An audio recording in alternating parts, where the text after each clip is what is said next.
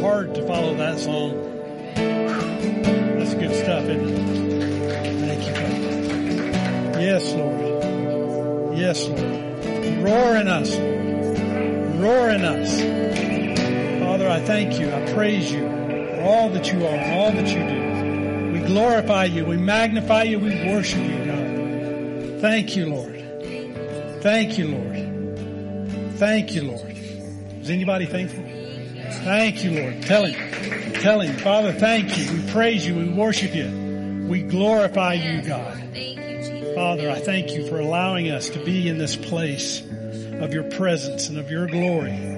Father, I thank you for allowing us to step in to that place, God. I thank you that this is a location of your Spirit, a location where we can get together with other saints and to receive the power, the presence, and the glory of who you are, Lord. Thank you, Lord. Father, I pray that you would make this place like an Eden, a place of your presence, a place where we get to walk with you. Thank you, Lord. Thank you, Lord. You know, there's a lot of times that I come up here and what I talk to you guys about during this time is a lot of times it's what I'm going through. It's my response to what God's doing in the room. And I don't know why this morning there's this edge of anxiety that's happening. And I'll just be honest with you. It's weighty, not in a good way. And so standing there listening to the worship set and hearing those songs and trying to place my heart into the right space, I find that there's just this urgency on the inside, not a good urgency. And so I said, God, what do I do about this? What do I do about this? What do we do when we experience anxiety? Not just a Sunday morning. I'm talking about every day. There's some people in this room that live with anxiety continually. Here's what the Word says. It says, humble yourselves under the mighty hand of God, and He will exalt you in due time. Humble yourself. And He said, casting all your care over on Him because He cares for you. Casting all of your care. Casting all of your care. What's your care today? Why is there anxiousness? I guess I have to answer that question. And it is, can I be honest with you? I mean, you're Pastor Darren, your life is perfect. You're right.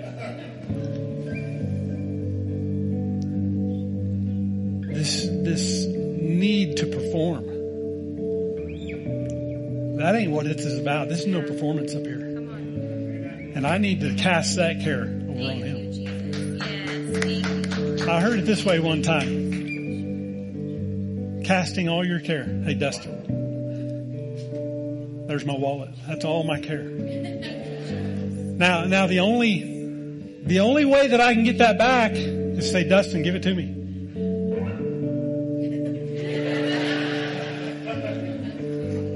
Now I've got all my anxiety back. This is just an example. It's not my anxiety. But you know what? Jesus won't do that. When we humble ourselves and we cast it over on Him, now He gets to keep it. There's some credit cards in there and you keep all the debt too. No, I'm kidding. No, we don't have no debt. But that's the only way. Don't take it back. Once you cast that care over, once you cast that anxiety over on Him, don't take it back. Amen? That ministered to anybody this morning? Yes. Humble yourself. Humble yourself. Humble yourself in the mighty hand of God. And He'll exalt you in due time. Amen. Father, I thank you so much for this day. I thank you for these that have come this morning. Father, I thank you for these that are in house, in person, and those who are watching. Father, I pray that this morning that the Lion of Judah would roar in us. roar against our anxieties, roar against our pressures, roar against the performances, roar against our hypocrisy.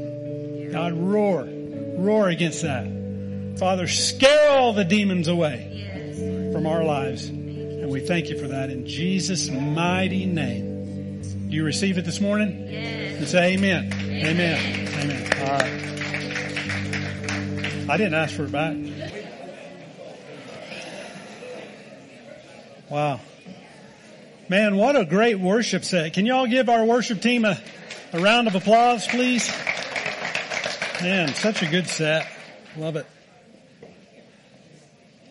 All right. How y'all doing this morning? Two of you are good? How y'all doing this morning? Good deal. Well, I'm glad y'all came this morning. I'm glad y'all came to church. It's a good place to be on a Sunday morning, even with the time change, right? Amen.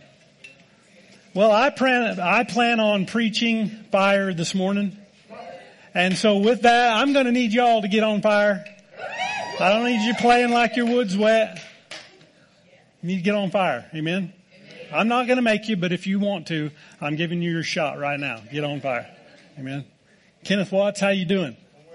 Good. It's good to see you in the house this morning. Man, I miss you. It's good to see you. So good. We got Felicia last week. We get you this week. So, man, y'all just keep rotating like that, all right?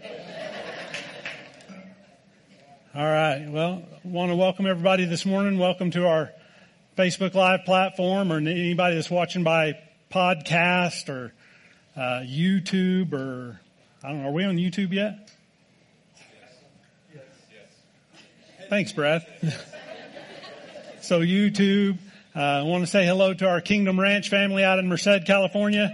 Hey, guys, we are praying for you. I know that the rains have come and the floods have tried to come again, so we just pray against all destruction that rain might bring, but we thank God for the rain for you guys, because I know you've been in a drought, and so we were praying for you, and we appreciate you all joining us this morning. So with that, I'm going to be finishing up my series today, and I'm surprised more people didn't show up for this.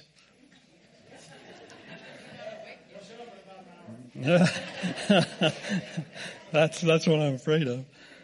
So I'm going to wrap up the series that I've been talking about the presence, the power, restoring the presence, the power, and the glory of God. Amen. So I'm going to do that. So if you have your Bibles with you this morning, if you would go over to Romans chapter 12. Romans chapter 12. And what we've been discovering in the last couple of weeks is that, in our humanity, we are all of the race of Adam. I don't care who you are, you came from Adam. And so being from that race means that it carries a lot of humanity. And we're trying desperately, we want desperately for the Spirit of God to begin to purify us and purge some of that race out, right? Some of that Adam was a good dude and at one point, and then he screwed up.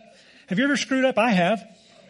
And so that just proves that I'm of the race of Adam, to be able to not be willing and obedient. But, anyways, what we've discovered over the last couple of weeks is that, when our sin and our shortcomings become a result of where we're at, of who we are and things like that, that it is so, easy. It is so, easy for us to be put into a place of guilt and shame. Amen? I mean, when we make a mistake, whenever we do things that impact our Christianity, of what our Christianity is supposed to be, when we do things like that, when we do things to miss that mark, it brings guilt and shame. And that's what happened to Adam and Eve. It wasn't just sin, it was sin resulting in guilt and shame. And so what we feel a lot of times when that guilt and shame comes on us is a separation from God. Now, God, even in the midst of the worst, disgusting thing that we are, even in the middle of that, God still does not separate himself from us. But what happens when guilt and shame comes on us is that we begin to separate ourselves from him. Just like Adam and Eve did. They ran and hid in his presence, right? Many times that when we feel that separation, many times we feel that God removes his presence. And that results in a loss of power for us. And nothing could be further from the truth, because God wants to be with us. In spite of us. In spite of us, God wants to be with us. He wants to, I love that scripture in Psalm 23 that says, his mercy follows us. His mercy is right there. As we're separating and trying to walk away from him, mercy is following.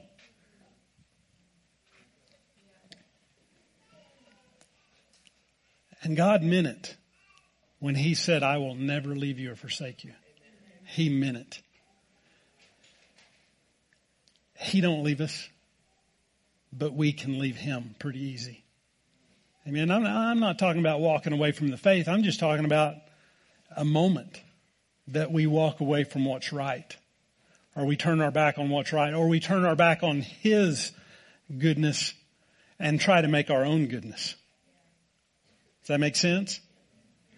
So that's because of those things, because of the way that guilt and shame comes, because of the way we feel, because that we separate ourselves from God, because we don't like to be in his presence in that moment, because that we think that we don't have any power, that we can't walk in miracles, signs, and wonders because how bad we are or were. That is the very reason that we need transformation. And so we've been talking a lot about transformation. And so that's where I'm going to start again this week. Romans chapter 12, verse 1. New King James Version says this, I beseech you therefore, brethren, by the mercies of God, that you present your bodies a living sacrifice, holy, acceptable to God, which is your reasonable service. Then he says this, and do not be conformed to this world, but be transformed by the renewing of your mind, that you may prove what is that good and acceptable and perfect will of God. He said that we need to be transformed by the renewing of our mind. That word renewing means to make a renovation. I like watching HGTV. My feminine side is showing. Not really. I like those kind of shows. I like the one thing, Chip and Joanna Gaines. She is so mean to that man. She is so mean to him. I feel sorry for Chip sometimes. But that has nothing to do with it. I say that because it kind of irks my wife a little bit. She's not mean to him. Yeah, she is. Anyways, I love Demo Day on their show. I love that Demo Day because what they're doing is seeing something that needs to be transformed. They're looking at transformation there. And God wants us to be tore down and renovated. He wants us our minds in its natural state is stupid. But we need a renovation from stupid. Amen. Golly, that woke everybody up, didn't it? And so that word renewing, what God was saying in that moment through the Apostle Paul, is he's saying renewing your mind, renovating or a complete change of our mind. Our mind is that intellectual faculty to understand, determine, and reason. Y'all, we need a mind that reasons right. We need a mind that determines our life right. Amen? So that's what we've been talking about over the last couple of weeks. Nothing that God wants more than his fullness in humanity restored to us from him and for him.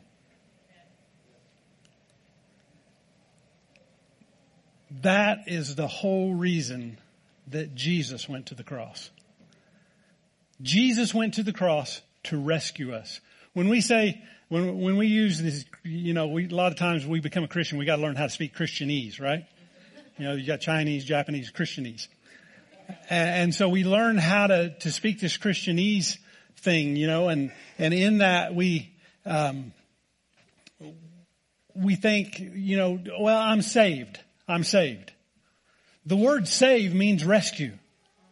And that's why Jesus went to the cross. He went to the cross to save us, but he went to the cross to rescue us from the evil that Adam and Eve led in the garden. He came to rescue us from evil and to set us on a path of transformation. So that's why we've been talking about restoring the presence, the power, and the glory. So today I want to talk to you about restoring the glory of God. Restoring the glory. Can you say that? Restore the glory. Because it's the very thing that God wants to do in all of us. It's one of His purposes is to restore the glory to us. He wants to recover us to glory. And by the time we get through this message today, you're going to understand why He wants to recover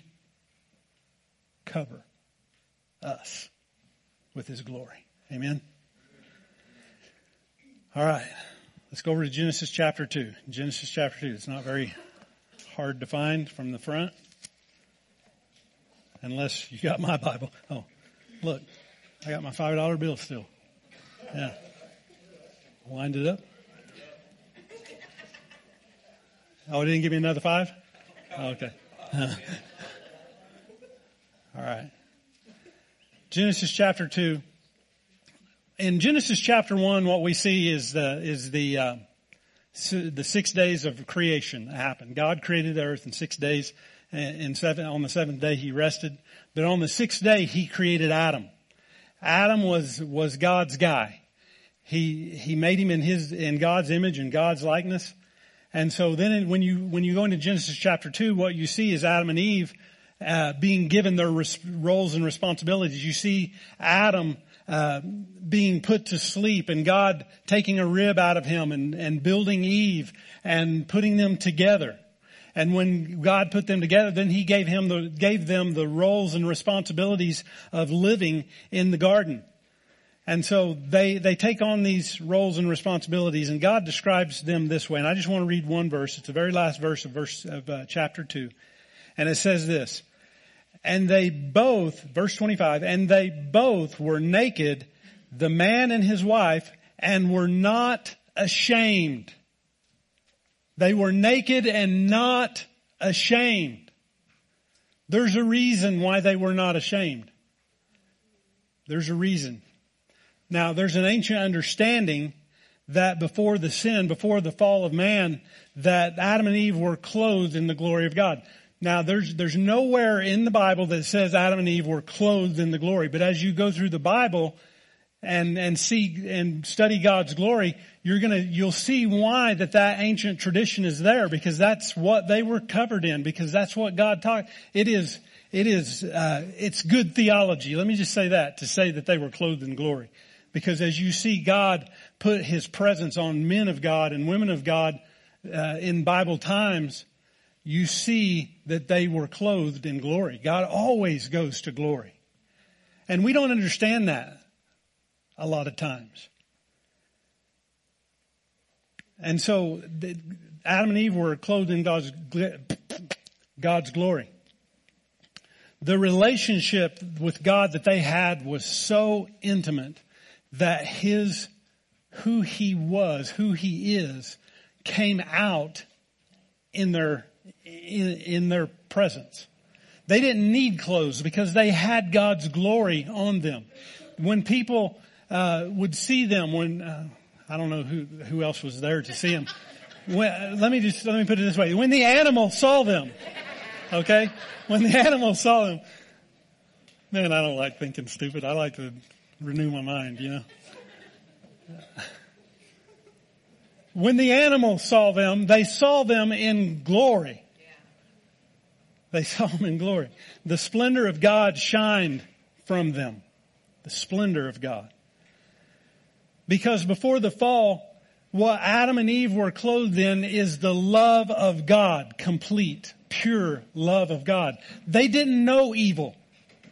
And that's what the serpent came and leveraged against Adam and Eve to deceive them to think that they needed to know more than what God had given them. They needed to know more than just the love of God. They needed to know what it was to see the evil that was in the world. Because he said, if you see, God don't want you to know both good and evil. And you need to be like God, and you need to know evil. So that's why you need to eat of the tree of the knowledge of good and evil, so that you can know what God knows. They knew all that they needed to know what God knows. They knew the purest love without anything else in it. Without any toxicity in it.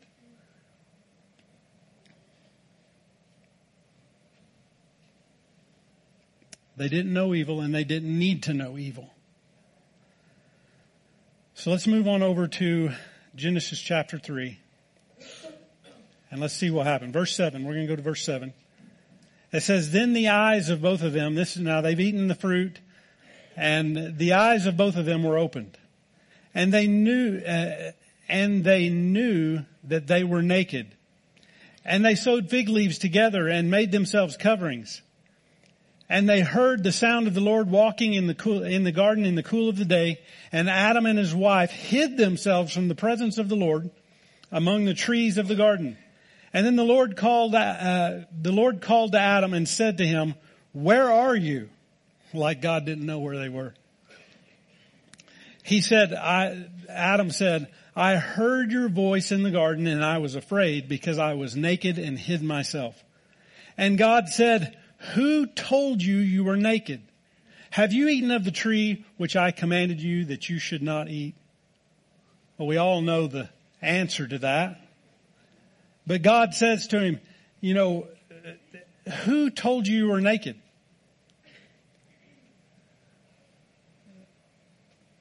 The presence, the power, and the glory of God were separated from Adam and Eve when they ate of that fruit. And so the knowledge of evil that came to them did not bring more understanding, but it didn't diminish the truth and the love and limited their relationship with God at that moment. It diminished the truth. A knowledge of evil, which we all have that now, that's what we have to fight through so many times, right? We have to fight through that evil.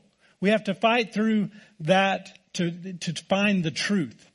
And when we find the truth, we find relationship with God.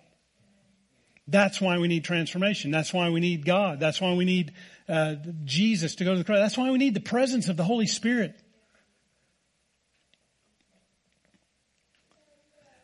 And when they did that, it left them naked and afraid.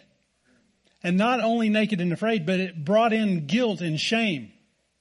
So I looked this word shame up. The word shame carries the idea that when they looked at one another, they saw less of one another.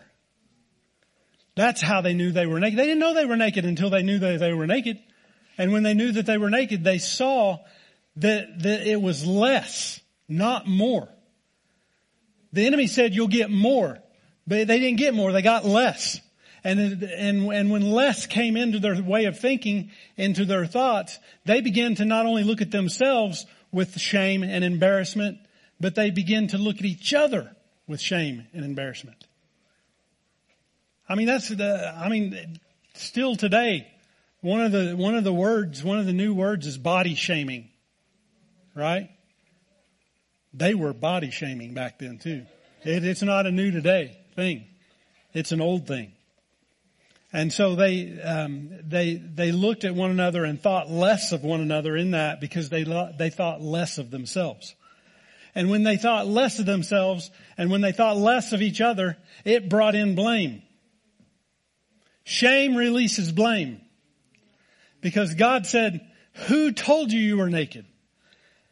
And in verse 12, it says, Adam said, the woman you gave me. Now listen, he didn't just blame Eve in the midst of his shame. He blamed God in the midst of his shame. I mean, the woman you gave me. And he was quite serious about it. And when he became quite serious about it, God says, we ain't playing this, Jack.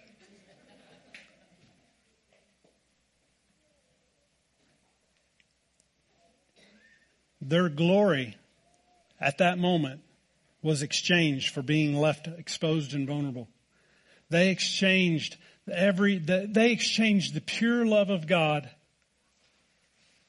for the shame and the exposure, the vulnerability. And it wasn't a good vulnerability. I believe there's a place that we walk as Christians in a place of vulnerability, but it's for God's good. It's not for evil. And so they became vulnerable. They exchanged the glory of God for vulnerable, being left vulnerable. So this word that I'm going to be using a lot today is glory. This word glory is kind of hard to understand sometimes. I mean, we kind of have a knowledge, when we write songs about the glory. We sang one this morning, we need your glory. And when the preacher gets up and talks about glory, glory, glory, glory, glory, glory, glory, glory. But a lot of times we hear this word glory and we don't know exactly what it means. So I want to try to help out a little bit today. So I looked this up, and this came from the New Spirit-Filled Life Bible. And the definition for glory is the Hebrew word kabod. Kabod, spelled C-H-A-B-O-D. Kabod. And it means weighty or heavy. And there was a time before I went to the gym that I was a little weighty and heavy. But that's not the same thing. It's not the same thing.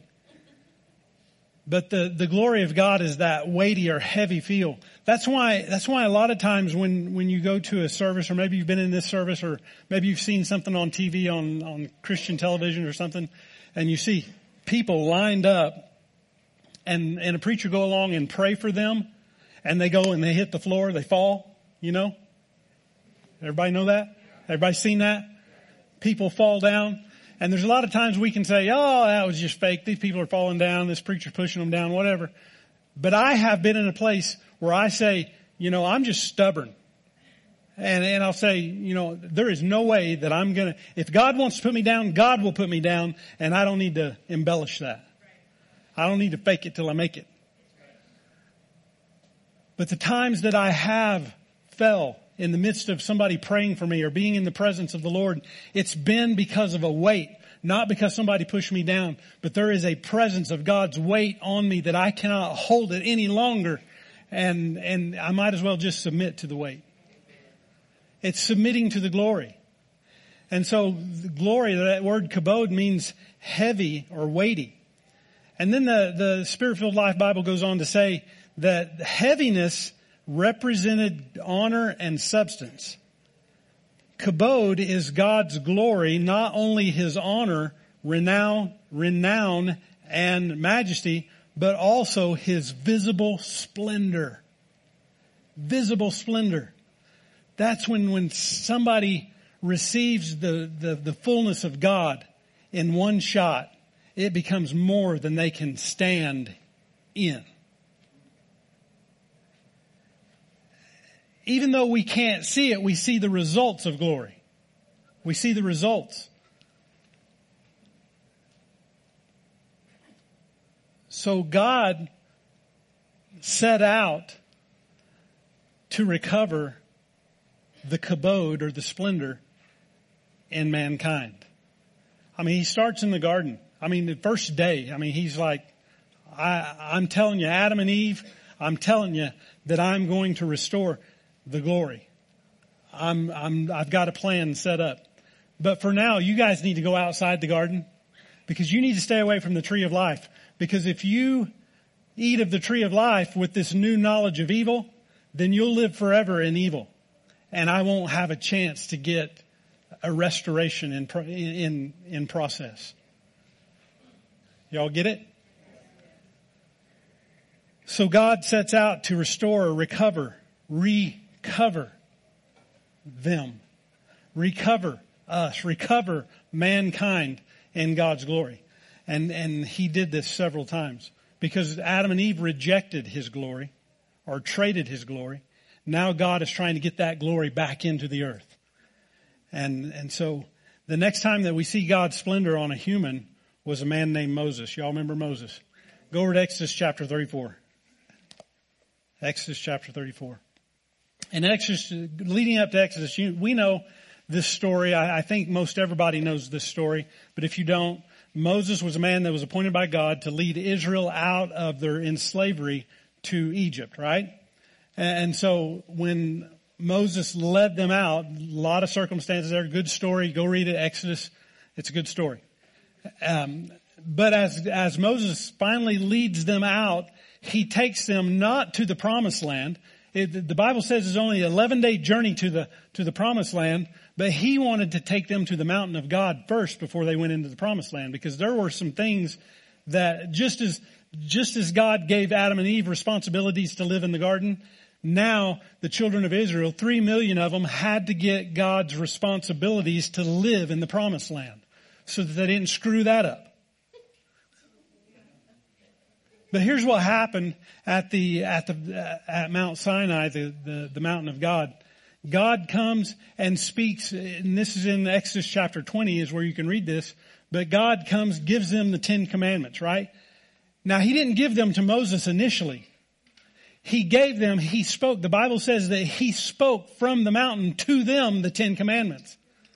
I mean, God's voice coming off that mountain over 3 million people and just circling the camp.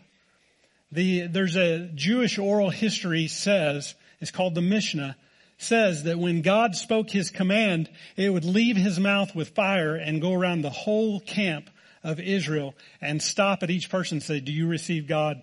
Do you receive God's word in its fullness? 3 million times he did that. He would stop in that. And y'all, that is a Exodus chapter 2 moment right there. God coming off the mountain and speaking in fire to them.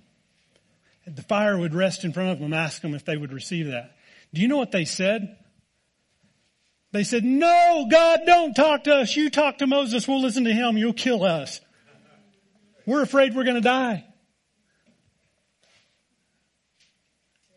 Once again, that glory that God is sending down around them, they rejected it and they said, tell Moses that. And you know what happened? God told Moses that. He said, all right, Moses, come up on the mountain. The only one that's allowed up here. So he goes up on the mountain and God begins to speak with him. And as God begins to speak with him, this is what Exodus chapter 34 verse 29 says. It says, now it was so when Moses came down from Mount Sinai and the 2 tablets of the testimony were in Moses' hands when he came down from the mountain. And Moses did not know that the skin of his face shone while he talked to them. Did you hear that? That the skin of his face shone while he talked with them. So when Aaron and all the children of Israel saw Moses, behold, the skin of his face shone, and they were afraid to come near him. These people are filled with fear, man. They don't want God talking to them because they're afraid they're going to die. Now we'll listen to Moses. Now Moses comes down in the presence of God, didn't even know what was happening in his body, and he began to talk with them. And now they're afraid of Moses because his skin is glowing. Not because he went to Sephora. He went to the mountain of God, and when God spoke to him, there was such an intimate time of talking to God. It was so intimate that now God's spirit began to come out in his physical being, and he didn't even know it. And they were afraid. They said, cover up, Moses. That scares us. Now the Bible says that his face shone. So I looked up this word shone. The word shone means to be radiant and emit rays of light. Hello? He was radiant. And there were rays of light coming out of his skin, out of his face.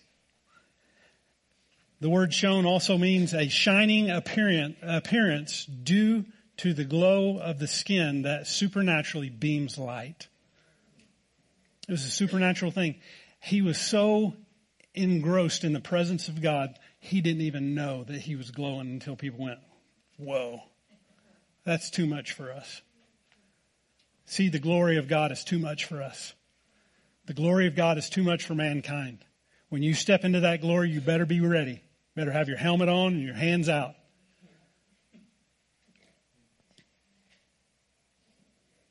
Because God was trying to exchange their fear for his glory. God was trying. I mean, he could have said, you know what, y'all don't want to hear my voice? Then go back to Egypt. There was one time that God got so frustrated with him and he said, hey Moses, can I just kill them? I can just kill them all. And Moses said, please don't do that. I'll take care of it. He said, we'll do a better job. God was trying to exchange their fear for his glory. And once again, they rejected it. God was hoping for his people to position themselves for a place of transformation. God's had the plan of transformation since the beginning of time. So let's fast forward from Moses a little bit. Fast forward a little bit, 1,300 years forward, okay? Matthew 17. If you want to run over there, you can go over there. Matthew 17. Gosh. Here in Matthew chapter 17, 1,300 years later, Jesus comes on the scene. Jesus is born. At 30 years old, he enters into the ministry. And this part that we're going to look at is that he's about halfway. He's about a year and a half into his ministry. So he's right in the middle of his ministry. There's already cool things happening. There's miracles, signs, and wonders. There's blind eyes open. There's demonic deliverance taking place. There's miracles like walking on the water. He's already done all these things, so he's in the middle of his ministry. Things are at the top. Let me just say something. Jesus never peaked and came down. Jesus peaked and kept peaking, right? He just keeps going higher and higher, and he's wanting his disciples to go higher with him. And so, the great miracles, signs, and wonders are happening.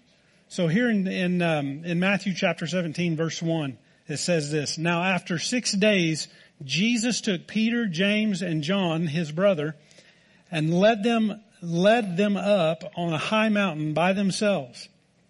And he was transfigured before them. His face shone like the sun. His clothes became as white as the light. And behold, Moses and Elijah appeared to them talking with him. Then Peter answered and said to Jesus, Lord, it is good for us to be here. If you wish, let us make here 3 tabernacles, one for you, one for Moses, and one for Elijah.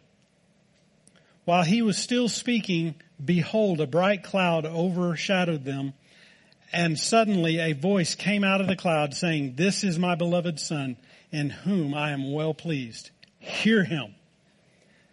And when the disciples heard it, they fell on their faces and were greatly afraid.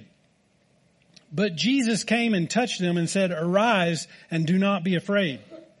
When they had lifted their eyes, they saw no one but Jesus only.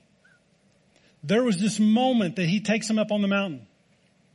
He takes them up there, and as they step onto that mountain, and Peter, James, and John are going, what's going on? Why are we here? That all of a sudden, the glory of God came upon Jesus. Because of Jesus' intimate relationship that he had with his Father, now he steps into this place and he's transfigured. It says his clothes are as white and bright. There's one translation that said that laundry detergent wouldn't even make it that white. It was so white. You couldn't wash the white enough. And so his clothes were this way, and his skin shone, just like Moses. Rays of light, beams of light came out of him. And this was so awesome because the disciples had never seen anything like this before. Especially those 3. Those 3 were in the inner circle with Jesus. And they had never seen this before. And now they see it, and to the point to where they hit their face. And God shows up. The weight of glory shows up, and they fall down on their face. And God once again announces Jesus' identity. He said, this is my Son, in whom I'm well pleased. Now listen to him. Listen to him. Because if you listen to him, he'll bring transformation to your life. Guys, we have that same opportunity every day. Every day. We live in a country that is giving us the freedom to have a Bible. As a matter of fact, we're so entitled. Yeah, spoiled. We're so entitled that, we can have multiple Bibles. I cannot tell you how many translations I've got in my library alone of paper Bibles, much less what I have in my computer software. I mean, I can sound smarter than anyone. It's not because I'm smart, it's because I have a lot of Bibles.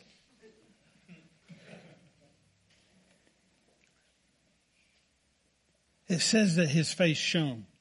And then it says this important word in verse 2 that it says that he was transfigured before them. The word transfigured is the same Greek word as transformed. He went into metamorphosis. It's that word, metamorpho. He went into metamorphosis on that mountain that day with his disciples standing there. And what we have to understand is that when we are focused on the presence, we will walk in power. The disciples are in his presence. They're in the presence of his glory. And the day of his glory will begin to shine in his people more and more and more. They were there. And Jesus is saying, look, here I am. I am God's son. And when you have a relationship with God this strong, not only will it transform your mind, but it'll start a process of purifying his love on the inside of you, and his glory will begin to rest on you and come through you and in you. Amen? See, the day of his glory will begin to shine on his people more and more. I'm declaring that today. See, in 2020, Pastor Lynette got up and God began to speak to her as we went into 2020. Everybody was prophesying, fresh vision, new vision, got 2020 vision. Okay. But my wife gets up here and says, this is the decade. This is a decade of declaration. And so I'm declaring this today. I'm declaring that we're going to see God's glory more and more as we zoom into the future. Amen. God, give it to us. God, put your glory on us. Not only will we see it in when we pray for people and people get under the weight of the glory, we're going to see that happen. But I believe that as we move forward in time, that we're going to see people actually who have intimate relationship, or if we're in intimate relationship with him, that we begin to step into that same place that the mountain of transfiguration had. See, it's a place, it's a high place, it's a thin place. It's a high place for God to put his glory on his people. When we'll go to that high place, and that high place is not physical, that high place is with him in his word and in worship and in fasting and in prayer and in prayer in the Spirit. Amen? Amen. Here's the prophetic piece to this deal. I'm not a very prophetic guy naturally, but I do see when prophetic things happen in the Bible. Stay with me on this, okay? Here in verse 1, it says, "Now after 6 days, Jesus took Peter, James, and his brother John and led them up to a high mountain by themselves, where he was transfigured before them." After 6 days is the key there. That's a prophetic key. Because what the Bible says, and it says this in 2 Peter, the New Testament reference to this, that reference back to the Old Testament, is Peter says this in 2 Peter chapter 3. He says, "Do not forget this one thing, that with the Lord 1 day is as 1,000 years, and 1,000 years is as 1 day." So when we look after, Jesus took them up after 6 days. Prophetic key here, a day with the Lord is as 1,000 years, and 1,000 years is as a day. Hang on a second. Hold that thought. Are we still on? Okay. The enemy don't want me to say anything about that. But he said after 6 days, 1,000 years, that's a day, a day's 1,000 years. After 6,000 years, Jesus led them to the mountain of transfiguration. Let me tell you, creation to this point we're at today is 6,000 years. Not at 6,000, but after 6,000. We're more than 6,000 at this point. So when he said after 6,000 or after 6 days, he's saying after 6,000 days or 6,000 years, there is going to be a new manifestation of this. What you're seeing here on the mountain of transfiguration, the mountain of transformation, the mountain of metamorpho, I am going to do this in my people, in my disciples, after 6,000 years.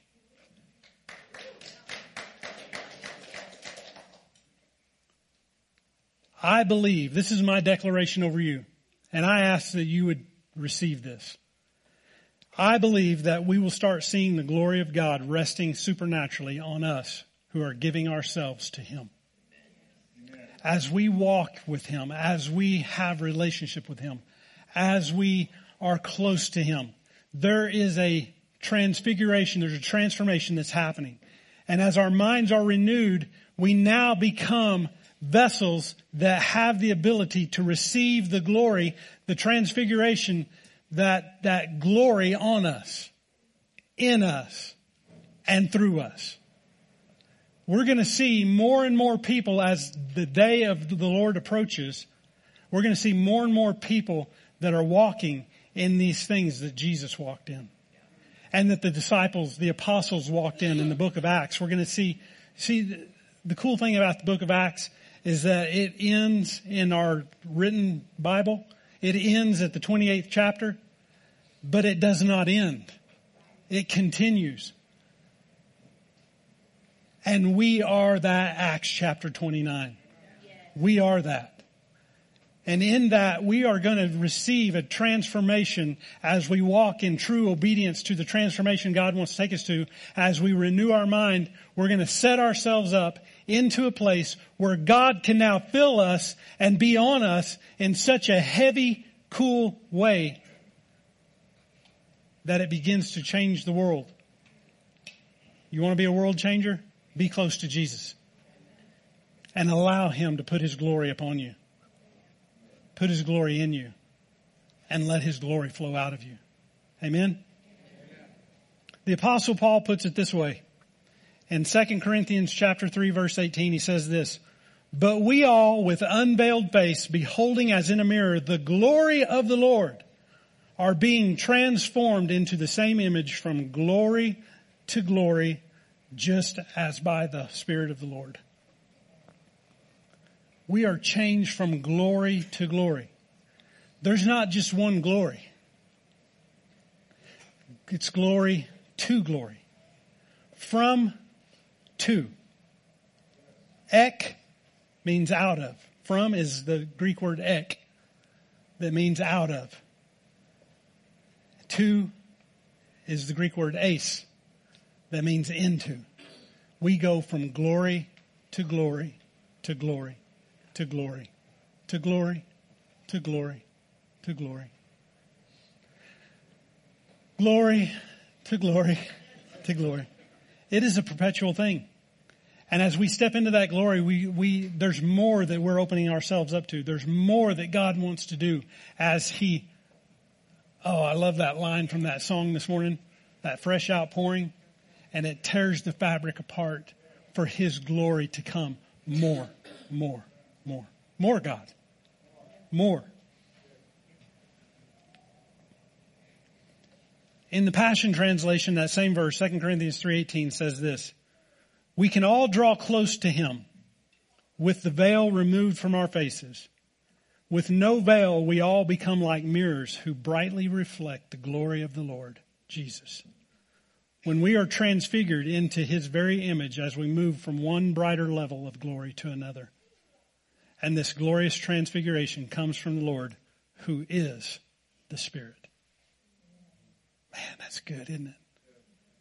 I mean, that right there, I could have just got up and read that right there and we could have said, let's go home. That is so good. I mean, preaching on the glory was probably one of the hardest messages to preach. Because I don't know how, other than showing you the word, I don't know how to display that. Other than that when God's glory comes, when God's glory is here, and we're allowing God's glory here, that we begin to see miracle signs and wonders. We begin to reach into the heights of where Jesus was when he took his disciples up onto the mountain of transfiguration. The mountain of metamorphosis. We can be in that same place as we carry on our relationship with Jesus, as we carry on our relationship with the Word. And so with that, there is a glorious transfiguration that happens. So I'm going to begin to land this plane a little bit. Red, if you come on up. And as Rhett comes up, I'm going to go to 2 Chronicles chapter 7. 2 Chronicles chapter 7. See, Solomon built a temple in Jerusalem. And I just preached on this a couple of months ago or something like that. But Solomon was the one that was given the plans that God gave David, and then David gave to Solomon the plans to build the temple. Because up to that point, God had just been hanging out in a tent. It was a nice tent. I mean, it's not something he'd get at Shields or something like that. But it was a great place for God to dwell. But God wanted to dwell in his own building. And so Solomon had the plans. Solomon built that building, and it was one of the wonders of the world during its time. But when Solomon finished that temple, and it was ready to move into, everything was done. Everything was ready to go. The priesthood had been set in, but there's nobody inside that building just yet. They've cleared out every worker, every person that's there, and they're getting ready to pray and dedicate this building. And this is what it says in 2 Chronicles chapter 1. I love this. Well, I got to get there first. Oh no. All right, y'all with me? Stay hooked. Oh man. Did I not? I did not mark that at all. Hey, don't expose me here. Here we go.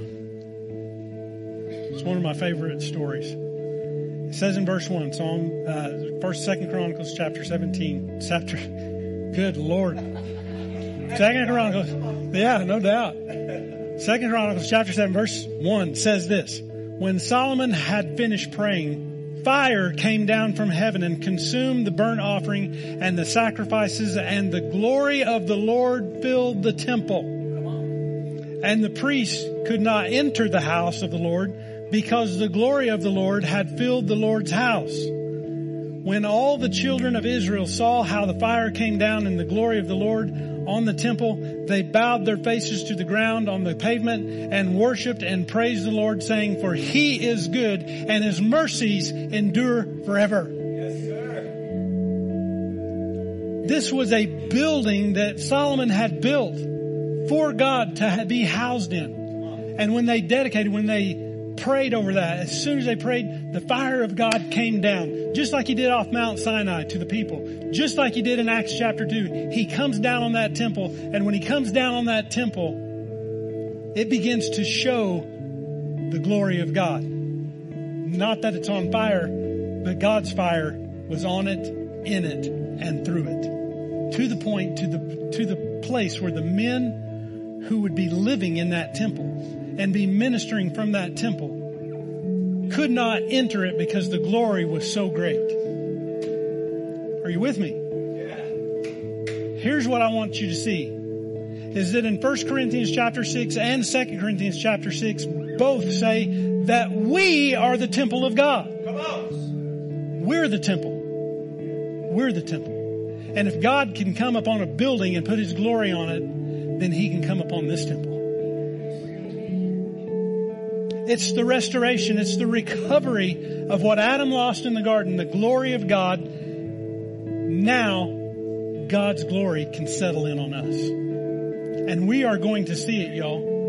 We are going to see it. It's not just about falling down under the weight of the glory. That's great. But there's going to be times that we're going to run into people that they'll look at us and they'll go, hide your face. You are glowing. You got a radiance about you. The glory of God will settle on His people again. The glory, that don't mean you get to go naked. Okay?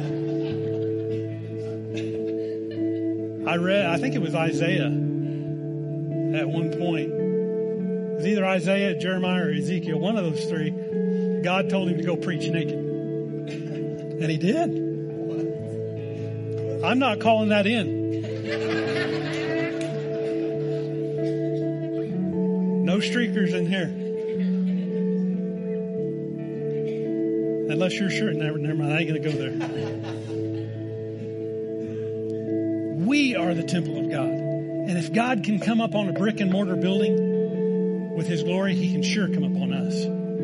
His fire. I don't want to stand at the bottom of Mount Sinai and go, don't speak to me, God. Speak to Moses. He's your dude. I'll hear him, but I don't want to hear you. No, I want the glory. I want the glory. There's a lot of stuff that God's got to move in my life in order to get His glory in me. But I've walked in minuscule parts of the glory.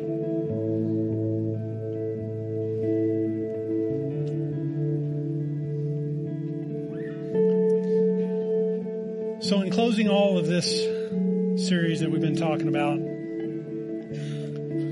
the keys to the presence, the power, and the glory, the keys to this is positioning ourselves for glory. Because once you step into that glory, the presence and the power you know are there. The glory is what carries the presence and the power. And the key to positioning ourselves for glory is knowing that God loves us, He forgives us, and He pursues us. Making room for Him in our lives. We got to make room, guys. The world is competing. The world is competing for the room in our lives. Social media is competing for our time with God. TV is, and I'm not saying go throw these things out. I'm saying we've got to be in a place where we begin to make room for God's glory.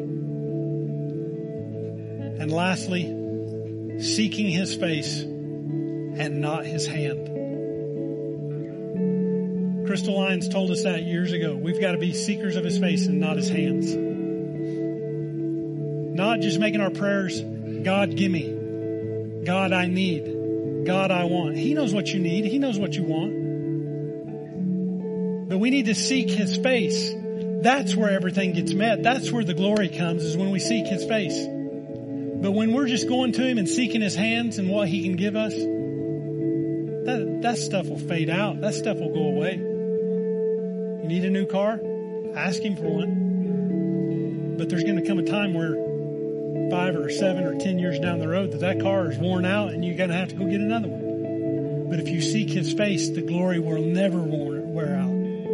The presence will never wear out. The power will never wear out. As a matter of fact, it's going to make you hungrier for more. That, friends, is the ingredients for transformation. Positioning ourselves just like that little caterpillar does. The little caterpillar is created. He's born.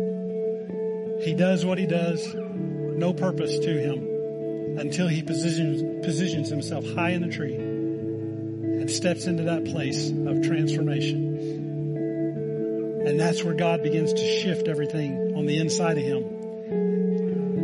And when he comes out of that cocoon or out of that chrysalis, his wings are born and now he has purpose. That is what we're doing. That is where we're at. That is where we're at. It's transformation. God says, be transformed by the renewing of your mind. making room for Him, making room for the glory. I don't know about you, but I want to walk in glory. I want to walk in glory. So let me pray that over you this morning as we close up shop. Father, in Jesus' name, I thank you for each and every one of these that have come here in person. But God, I thank you for those who are watching by social media or whatever. I pray that God, that everyone who hears this under the sound of my voice, I pray that everyone who hears this will say, I want the glory. I want glory so much, not to bring recognition to me, but to bring recognition to God. So Father, I pray right now in Jesus' name that each and every person, that this would be a place, a place, a portal, a thin place, that the people who enter into this building will begin to shine the glory of God wherever they go. That miracle signs and wonders, God, that as we go to the mountain of transfiguration, we know that Jesus, you are God's Son. And you being God's Son, you're the one that houses your glory upon your temple. And I thank you that we are the temple. Father, I praise you. I thank you for all that you are. I thank you for all that you do. And I pray, God, that we will begin to renew our minds and rethink the things that you have purpose in our life. And as you have purpose in our life, God, I pray that we would be bold enough to minister that same anointing of the glory on other people.